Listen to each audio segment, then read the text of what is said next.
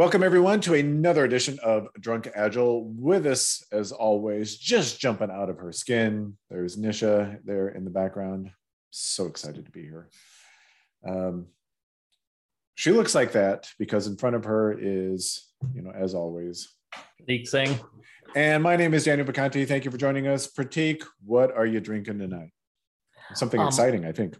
Yeah, it is. It's a sherry cask, Glen Grant, Glenlivet, 13-year-old and 61%, and just it's almost a dessert. It's beautiful sherry whiskey. So, yeah. Here on Drunk Agile, we love to play the game, which is higher, Prateek's IQ or the age of the whiskey that he's drinking. So winning whiskey. whiskey is winning. I finally just killed this Glengarry bottle. The hand-filled cask I told you was 61.6%. I hate to say it. I don't know if I hate to say it, but maybe I do. This one tastes a little bit more like a bourbon than a proper whiskey. Yes, I did say that bourbon's not proper whiskey. It is. Cheers, everybody. Cheers. I think also tonight we should. I don't know if we've ever debuted our new slogan for Drunk Agile. Have we? I don't think we've debuted that on the show yet. Do you remember our new slogan? You don't even remember our new slogan, do you? I don't remember because I think I was drunk that day. Yeah. But I do remember us talking about a new slogan. So the new slogan for Drunk Agile is start, starting, stop, stopping. Stop, stopping. Yeah, start, starting, stop, stopping. Yeah, I do. And that's I had to get that mostly right. That is mostly for the drunk part, not for the agile part. Exactly. Prateek, would you like to introduce the topic for tonight, please? So tonight we're actually responding to a viewer comment. Thank you for the viewer comment, by the way. Yeah, we received the comment that said that in this person's forays into agile, they have been told very often that Kanban is for mature teams, for agile mature teams, and not for people to start with. So we're trying to see if we can dispel that myth. It is hilarious to me because if you're talking to a team that's been doing Scrum for a while, the argument that I always hear is Scrum is for complex product work and Kanban is for very, very simple work. Yeah. But if you haven't done any agile method before and you're trying to decide, do we do Scrum or do we do Kanban, then everybody will tell you, oh, well, you have to be really, really super mature to do Kanban. And it's like, it can't be both ways. For whatever reason, I don't know, Kanban seems to be the punching bag of the agile community. Why do you think that is, Prateek? Or do you have something else to say? I don't know. I mean, no. I think it is that way because there are probably more people who are experts in practicing and teaching Scrum than there are people who are experts in teaching Kanban. Or should we say people who think they're experts in teaching Scrum? Is that being a little bit too? I think actually whether you add the think they are or not does not change how true that statement is. Because I think there are more people who are experts in teaching Scrum than Kanban, and also there are more people who think they're experts in teaching Scrum than think they're experts in teaching Kanban as well. So where do you think this myth comes from? That Kanban is only for very, very mature agile teams. Why would anyone say that? I think it's the same thing. I think because there are the business implication of saying that, hey, you should start with Scrum is that, hey, I can teach you Scrum. So because there is a greater incentive for folks to start with Scrum than Kanban. I think someone who knows both, it might be interesting to find out how they like to start with teams. But that's probably what perpetuates that same thing of, okay, I know how Scrum works. I can teach Scrum. I am confident in this. So I'll probably say let's start here rather than there. Yeah. I think it comes down to something that we've said probably 1,000 times on this show. If you're in an environment where you haven't limited work in progress and you want to transition to an environment where you are limiting a work in progress, that's a really, really, really hard thing to do. That's probably the hardest thing that you can do. What's ironic about that is if you implement Scrum, by definition, you should be limiting work in progress. There is no difference whether you're doing Kanban or you're doing Scrum. Both of those require you to limit work in progress. And I would go on, this is going to sound like I'm Scrum bashing. I'm really not trying to bash Scrum. But along with that comes a whole bunch of other stuff. There's a whole set of accountabilities that you now have to implement. If you don't have the concept of a team, you now have to put that in place with Scrum. If you're not used to doing, incremental and iterative delivery, that's something that has to be done, with Scrum. So, all those things come along with the fact that, yes, and by the way, we're limiting work in progress. So I don't know, the argument doesn't make much sense to me. I would also add something that another thing we've said over and over again. It's almost never Scrum or Kanban. It's you can easily, at any point of time, layer Kanban onto your Scrum practice, whether it's right at the beginning, whether it's a week into it, whether it's a month into it, you can at any point of time start layering Kanban in.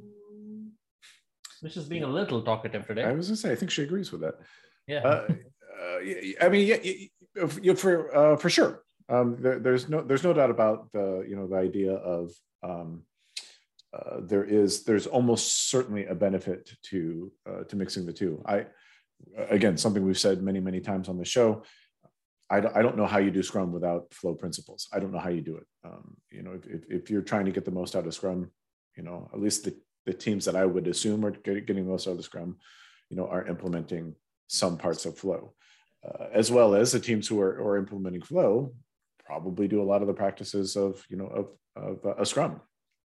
We talk a lot about, of course, we can debate daily Scrum versus daily stand-up, but they're doing some type of daily meeting probably. They're doing retrospectives, they're doing reviews with customers. They're probably doing some type of planning, setting some type of goals. They're probably doing all of those things. So, I don't know what are some other reasons why. Yeah, and in order to get into the other reasons, I actually want to refocus us on the comment that we received, and I kind of pulled it up as we were talking here. This is from Anya Maywald. I'm hoping that I'm pronouncing that correctly. I'm going to read the last part of it, which is, I keep hearing and reading all the time on PowerPoints, workshops, and trainings that Kanban is only for agile mature teams. Would you be able to help me find argument to disprove this? Or perhaps, if the statement is true, explain why. So I'm glad that Anya has an open mind on, hey, maybe it is true, but if it's not, what do we say? So the reason, and Dan, you already kind of mentioned this, the reason I believe Kanban is actually easier to implement is because it's simpler than Scrum. I think it's talking about incremental steps and incremental delivery. It's a smaller increment than Scrum is. We've talked about definition of Kanban and things that are real, and we're going to point you to the Pro Kanban small batch Kanban channel to kind of take a look at the Kanban guide videos. It's actually pretty easy to start. It's a little, actually I've said pretty easy, pretty simple to start. It's not that easy because, as we mentioned earlier, limiting WIP is not an easy thing to do. But you'll have to do it anyway if you're doing Scrum. So it is a simpler place to start. And I'm wondering, you I hate to say it, you bring up a good point because I wonder when I talk about Scrum, I always talk about it from the perspective of professional Scrum, which means, we've read the Scrum guide, we believe the Scrum guide, and we want to implement the stuff that's in the Scrum guide. My guess is probably 80 to 90, maybe more % of Scrum implementations out there probably ignore major sections of the Scrum guide. And so if you're going to do that, if you're only going to kind of pick and choose what you like about Scrum, and you're only going to pick and choose what you like about Kanban, maybe on the surface, it might look like Kanban is harder because we emphasize so much, the visualization of work, the limiting of work in progress, the metrics, and things like that. On the surface, it might look like it's harder because you're potentially throwing out, all the difficult bits of Scrum. So, I mean, maybe that's kind of I think kind of a key point to bring up is, well, I think I'm speaking for you here too, but when we talk about Scrum, we're talking about professional Scrum and how professional Scrum is implemented. We're not talking about what, some people might call zombie Scrum, or some of these other more derogatory terms that I don't necessarily want to say, on air, which is kind of strange. Maybe I should say them, but I don't know. What do you think about that? Well, yeah, and the picking and choosing. Let's say if you were doing the picking and choosing from the Scrum Guide, here is what I would suggest you pick and choose.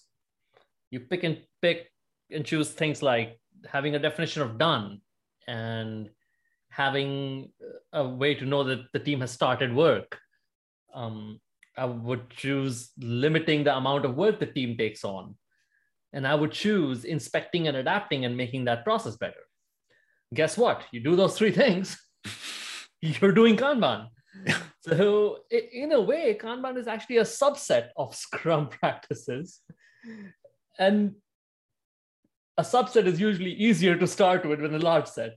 So, yeah, I mean, there's no doubt. We've talked about this. The Scrum Guide reads like to me anyway, because I have flow glasses on, right? I have a flow lens on. The Scrum Guide reads like a flow document to me. But I think the Scrum community, and probably rightly so, would argue in that case where we're picking and choosing, well, that's not Scrum anymore. And I think that's a fair argument, to say, that there is a legitimate definition of Scrum out there, and you can't just choose, what you like about the definition and what you don't like about the definition. Kind of the same thing with Kanban. So yeah, I think there is a way to make a Scrum implementation easier to implement than Kanban, but at that point, it's not Scrum. So getting back to what are some arguments against Kanban is only for mature teams.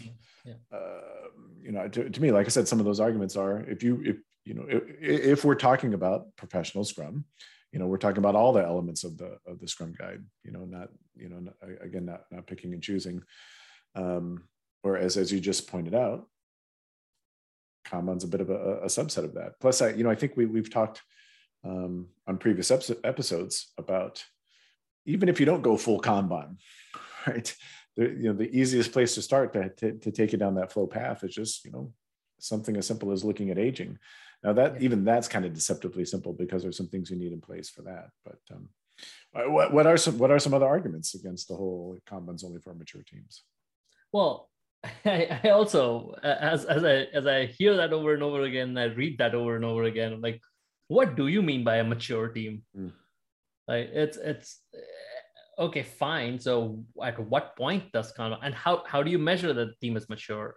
If you take the very, very base definition of agility, which is a team that gets fast feedback and adjusts based on it, to me, and again, these are my flow glasses, to me, figuring out whether a team is getting fast feedback and adjusting things is, what's their cycle time? How long does it take for something to start from start to finish? And if that's how we're judging a team's maturity, you don't need to be super mature. You might, in fact, most teams that start with Kanban probably have cycle times that would embarrass them. And that's probably the reason they start with Kanban. Yeah, and I think we finally got to the heart of the matter, the crux of the argument here. And I'm going to say this, and I hate to say it because it's a classic consultant speak, idiom, cliche, whatever you want to call it. But asking the statement Kanban's only for mature teams. I mean, that to me, that's just kind of the wrong sentiment. I mean, what who cares, right? Is that what are we really looking for here? I mean, why are you looking at Kanban versus why are you looking at Scrum? Is there something about your context that wouldn't allow you to choose one or the other? it's not necessarily that one is better. It's not necessarily that one is for mature and one is for, complex contexts versus simple context or whatever. It's like what's going to fit your context, what's going to fit your culture, what's going to fit all of those things. And as we've just said, I think a million times by now, it's probably going to be a mix of both, and probably should be a mix of both. Mm-hmm. I guess. Yeah, I don't know. Last word. I don't know. Yeah, unless you have anything else to say. Do you have a? Yeah, I mean that's. I was kind of getting towards last word as well. So it's at the end of the day, it what helps your team progress towards whatever you believe agile is, or whatever you believe maturity is. Frankly, shouldn't even worry about what agile is. What you're after most likely is how can I deliver value to customers more frequently and adjust. Whatever gets you there. And our belief is that whether it's Scrum or Kanban, either can get you there. You just have to figure out what works best in your context. Note to self, by the way, because you just made me think, because you touched on it earlier. Our definition of agility, I don't know, have we covered that? I don't think we have.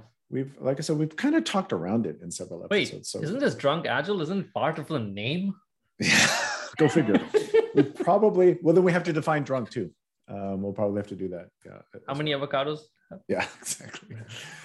So with that, again, thank you, Anya, for the comments. All of you out there, the invitation is open for you to leave us comments. We do listen to you, and we'd love to talk about what you want to hear. So, in the meantime, remember, stop stopping when it comes to the drunk part of drunk agile. Thank you so much for listening. For Nisha, who has disappeared, there she is. She's like, get me out of here now.